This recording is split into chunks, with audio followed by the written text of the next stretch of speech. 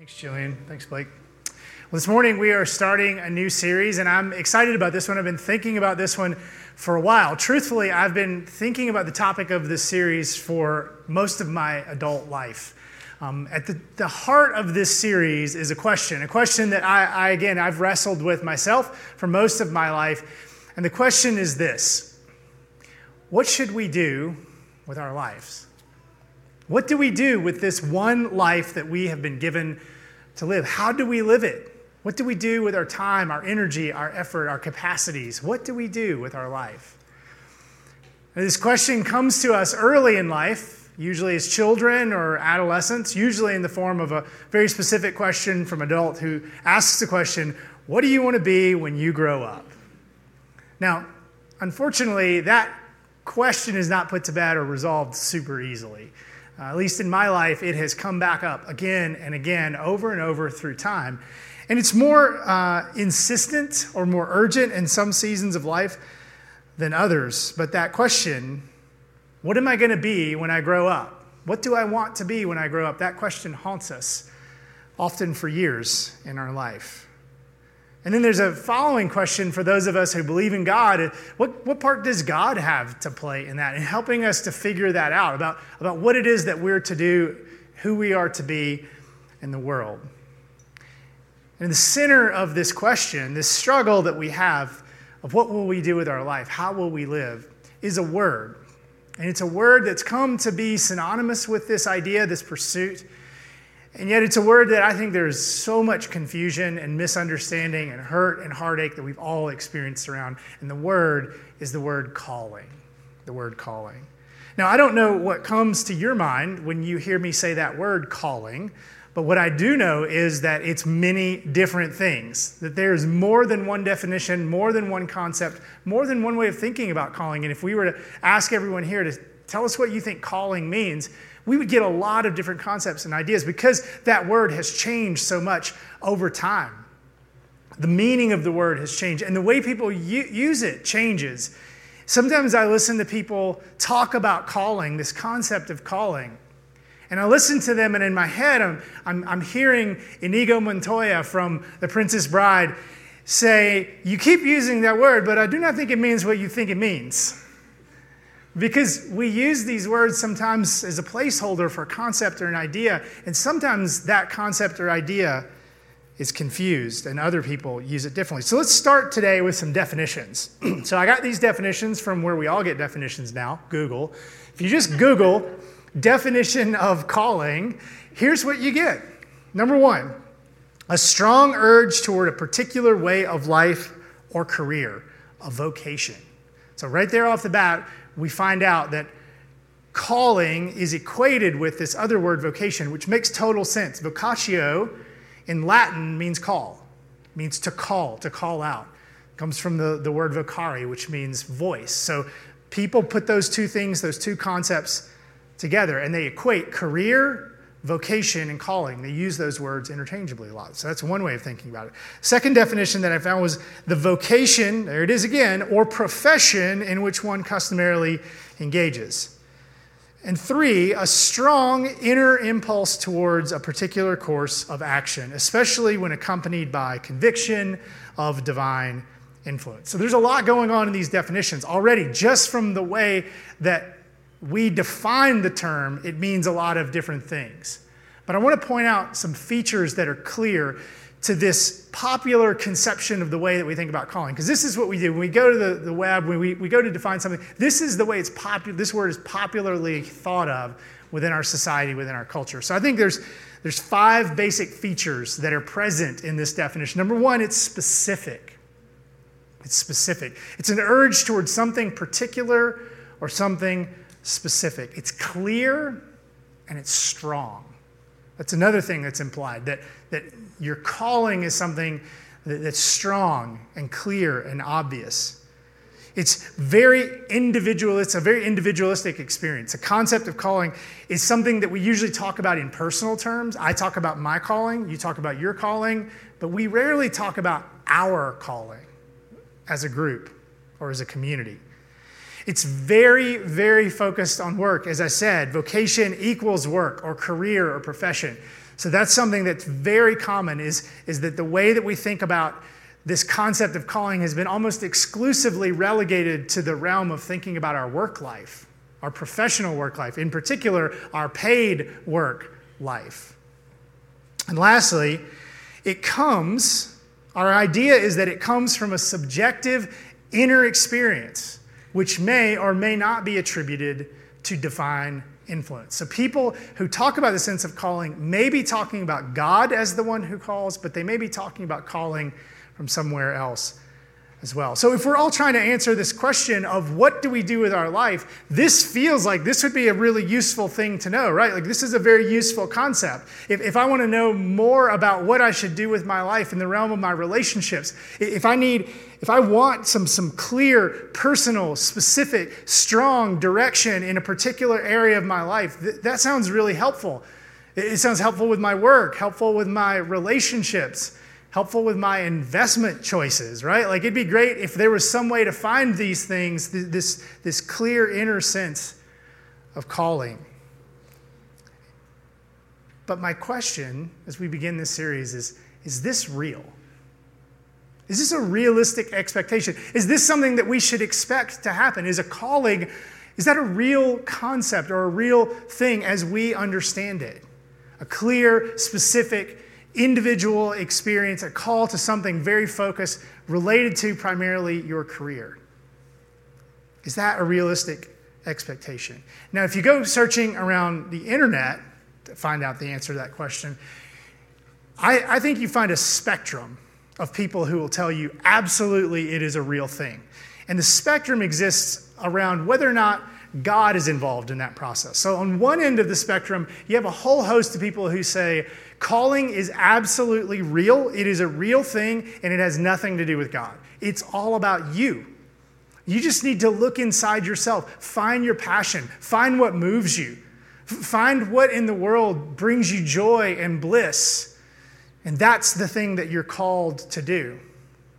And in this end of the spectrum, there's a lot of people who will tell you that you can find it if you just look hard enough inside yourself, if you just buy their book and follow their 12-step process, if you come to their weekend seminar or watch their TED Talk, then you too can find your calling. On the opposite end of the spectrum, you'll find a lot of other people who will tell you absolutely calling is a real thing. You know, as it's popularly understood, and God is central.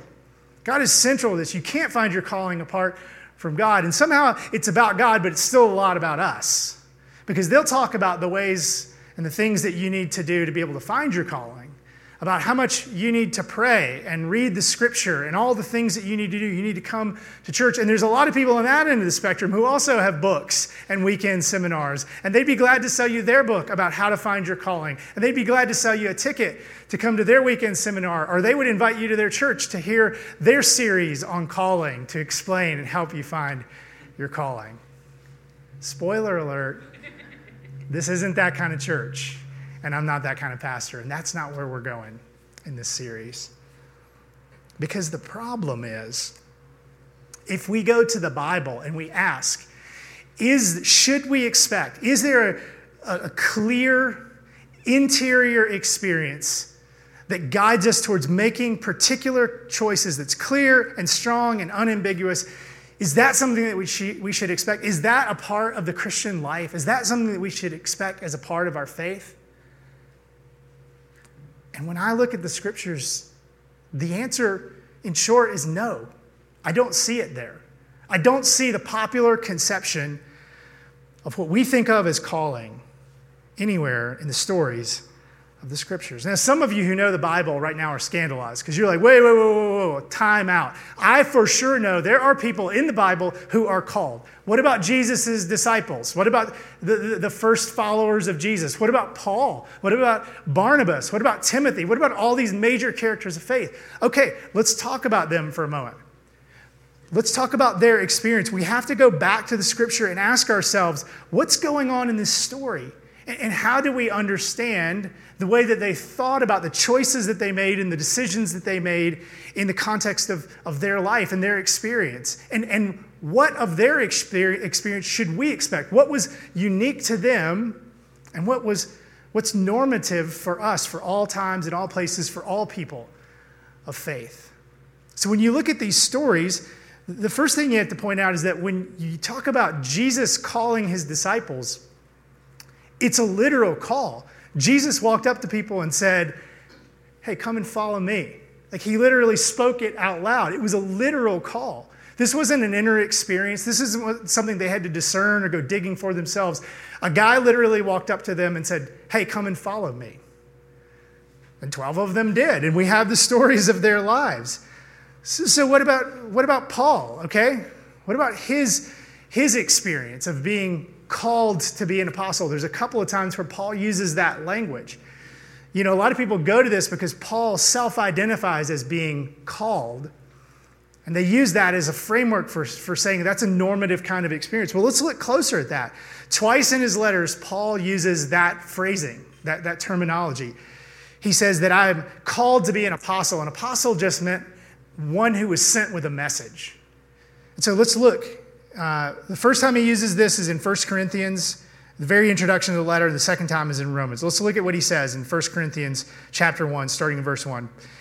Paul starts his letter with, Paul, called to be an apostle of Christ Jesus by the will of God, and our brother Sosthenes. Aha! There it is, right there. The Bible says Paul self-identifies as being called. The Bible says it. I believe it. That settles it, right? Stephen, you're wrong. You're wrong. It's right there in the Bible. Well, okay. Let's take a look at Paul's experience and let's ask ourselves, is that something that we should expect for everyone in all places at all times, or was Paul's experience unique? Paul, when he talks about being called to be an apostle, what he's referring to is having an encounter with the risen Jesus on the road to Damascus while he was persecuting Christians and trying to stamp it out as a cult. Jesus, the resurrected Jesus, appeared to him and said, Paul, stop it. Cut it out. I have another plan for you. You're going to take my message of love and salvation to the non-Jewish world.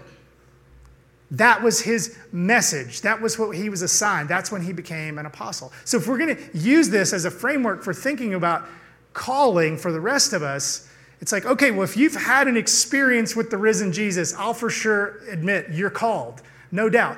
If not, then we have to ask, is there anywhere that Paul or any of the other leaders, specifically in the New Testament, I want to focus there, because that's what we're trying to figure out, right? Is how do we live out this faith in Jesus?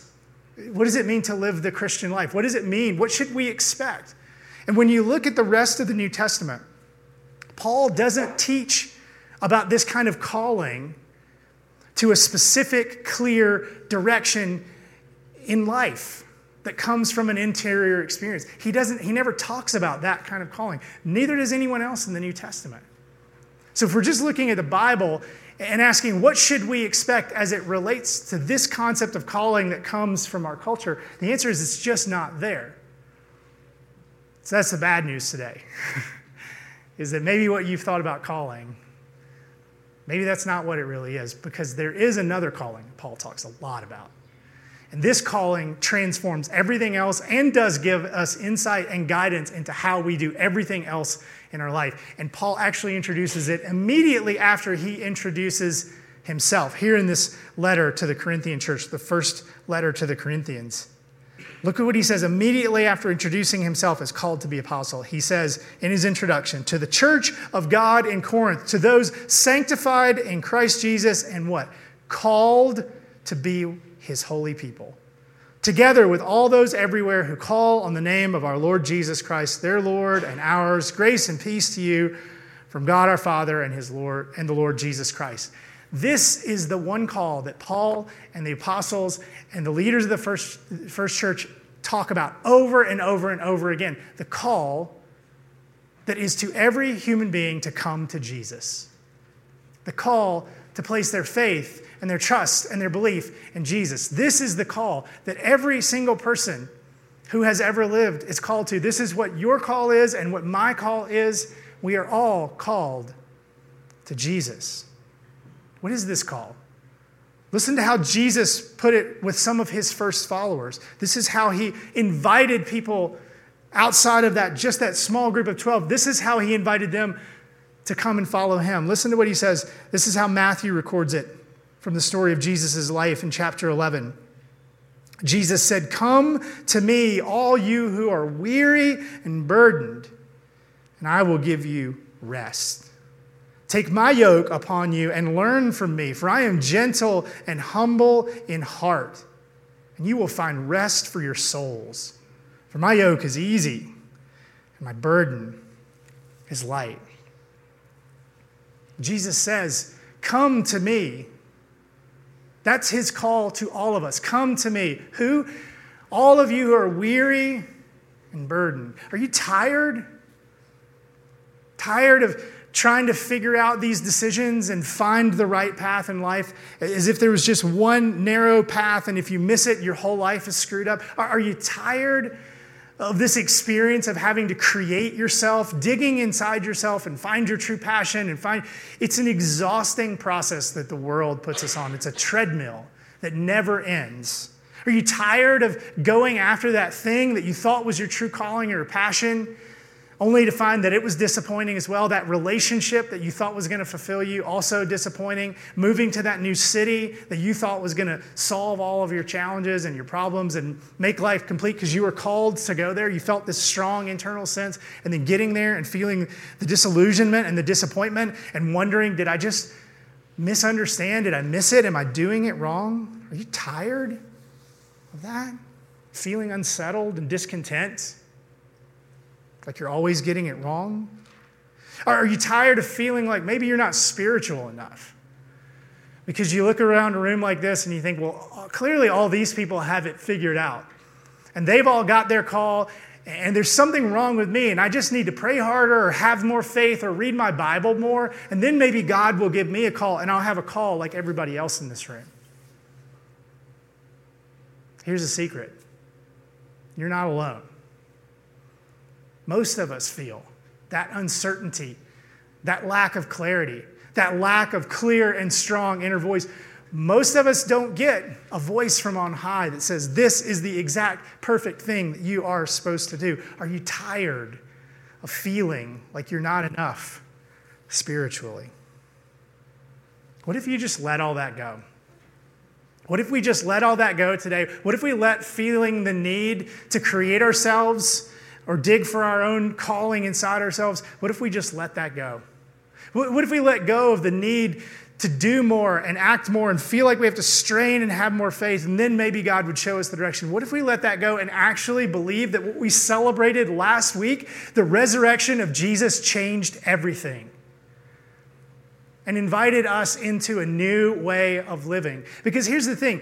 You may be thinking to yourself, this invitation that Jesus made, didn't you just say, like, that was a personal invitation? He made it to a group of real people. Jesus was a human being, and he invited people to follow him. Was this invitation just for those people? Well, here's the thing. Jesus' death and his resurrection transformed everything that he said and did, and gave it new layers and levels of meaning.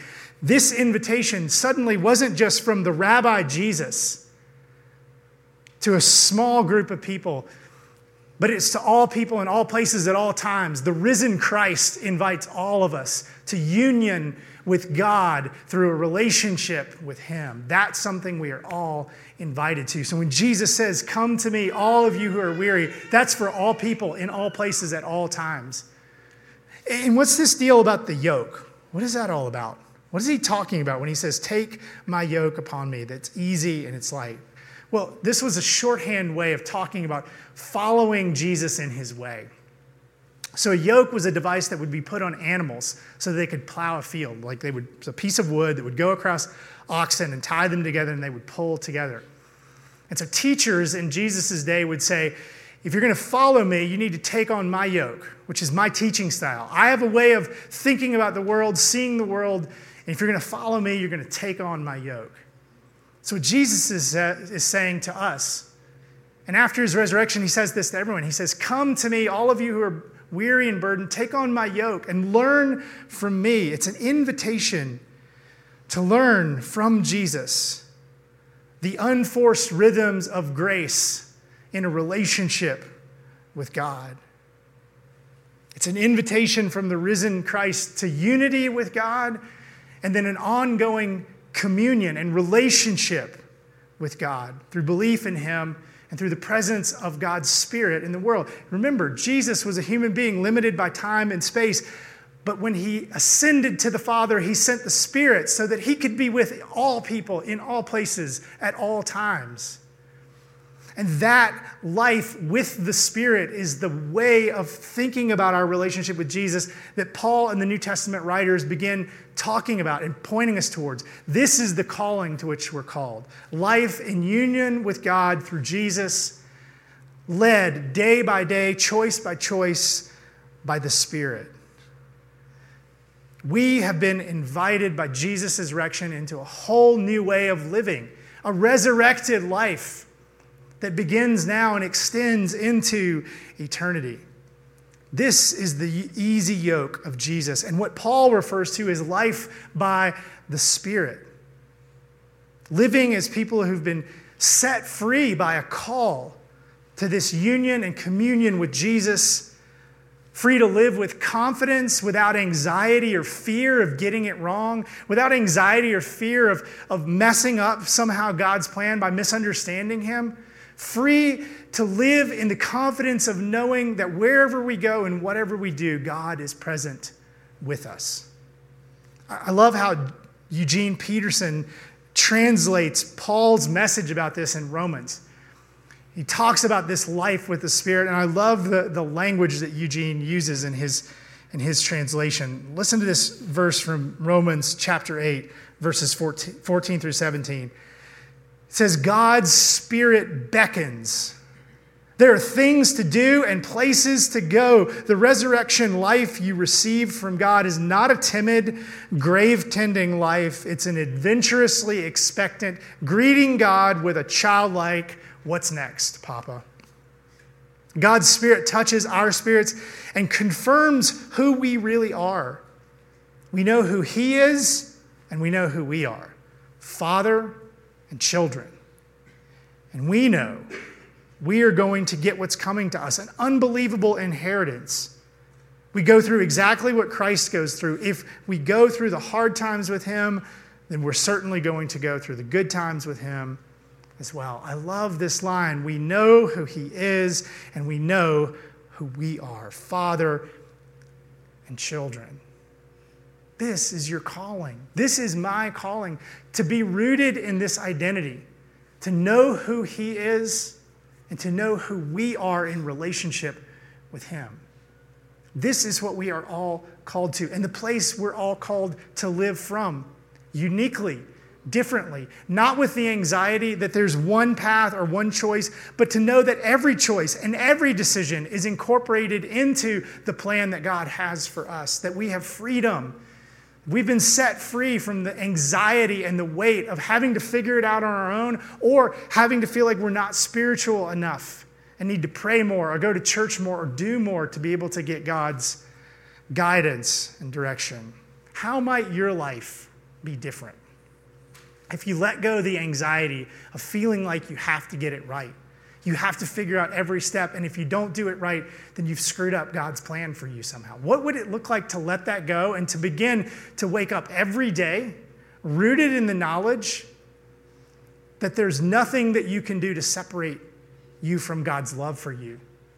You know who He is, and you know who you are, Father and child.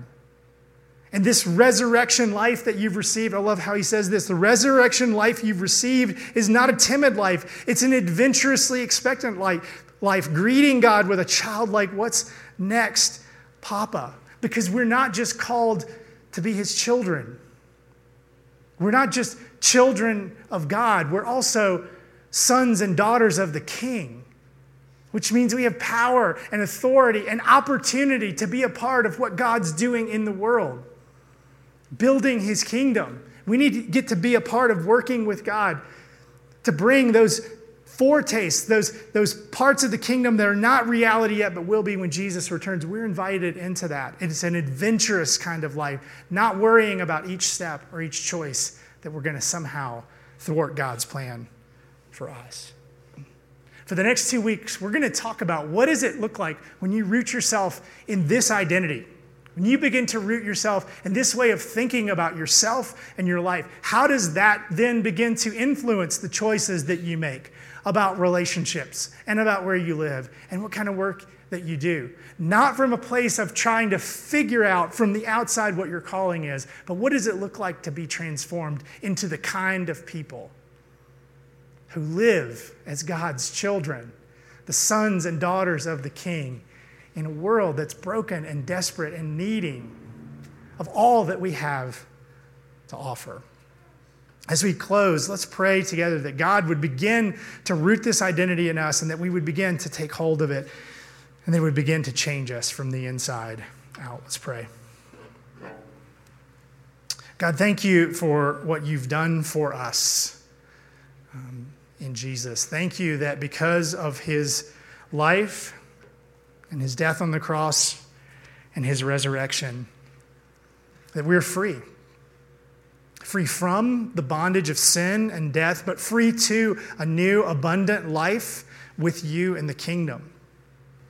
And we confess that too often we live in fear and anxiety and influenced by the world's way of thinking about our life, that somehow or another we've got to figure it all out, we've got to construct our life, or we've got to wait on you to give us specific directions on each step of the way, when you as our loving Father is just saying, you choose. You take the next step, and wherever you go, I'm right there with you. God, may that truth be rooted deeply in our hearts, and may it begin to transform the way we think about everything. God, would you, from the inside out, change us and give us that sense of confidence that there's nothing that we can do that will separate us from your love. And we pray these things through the Son and by the Spirit. Amen.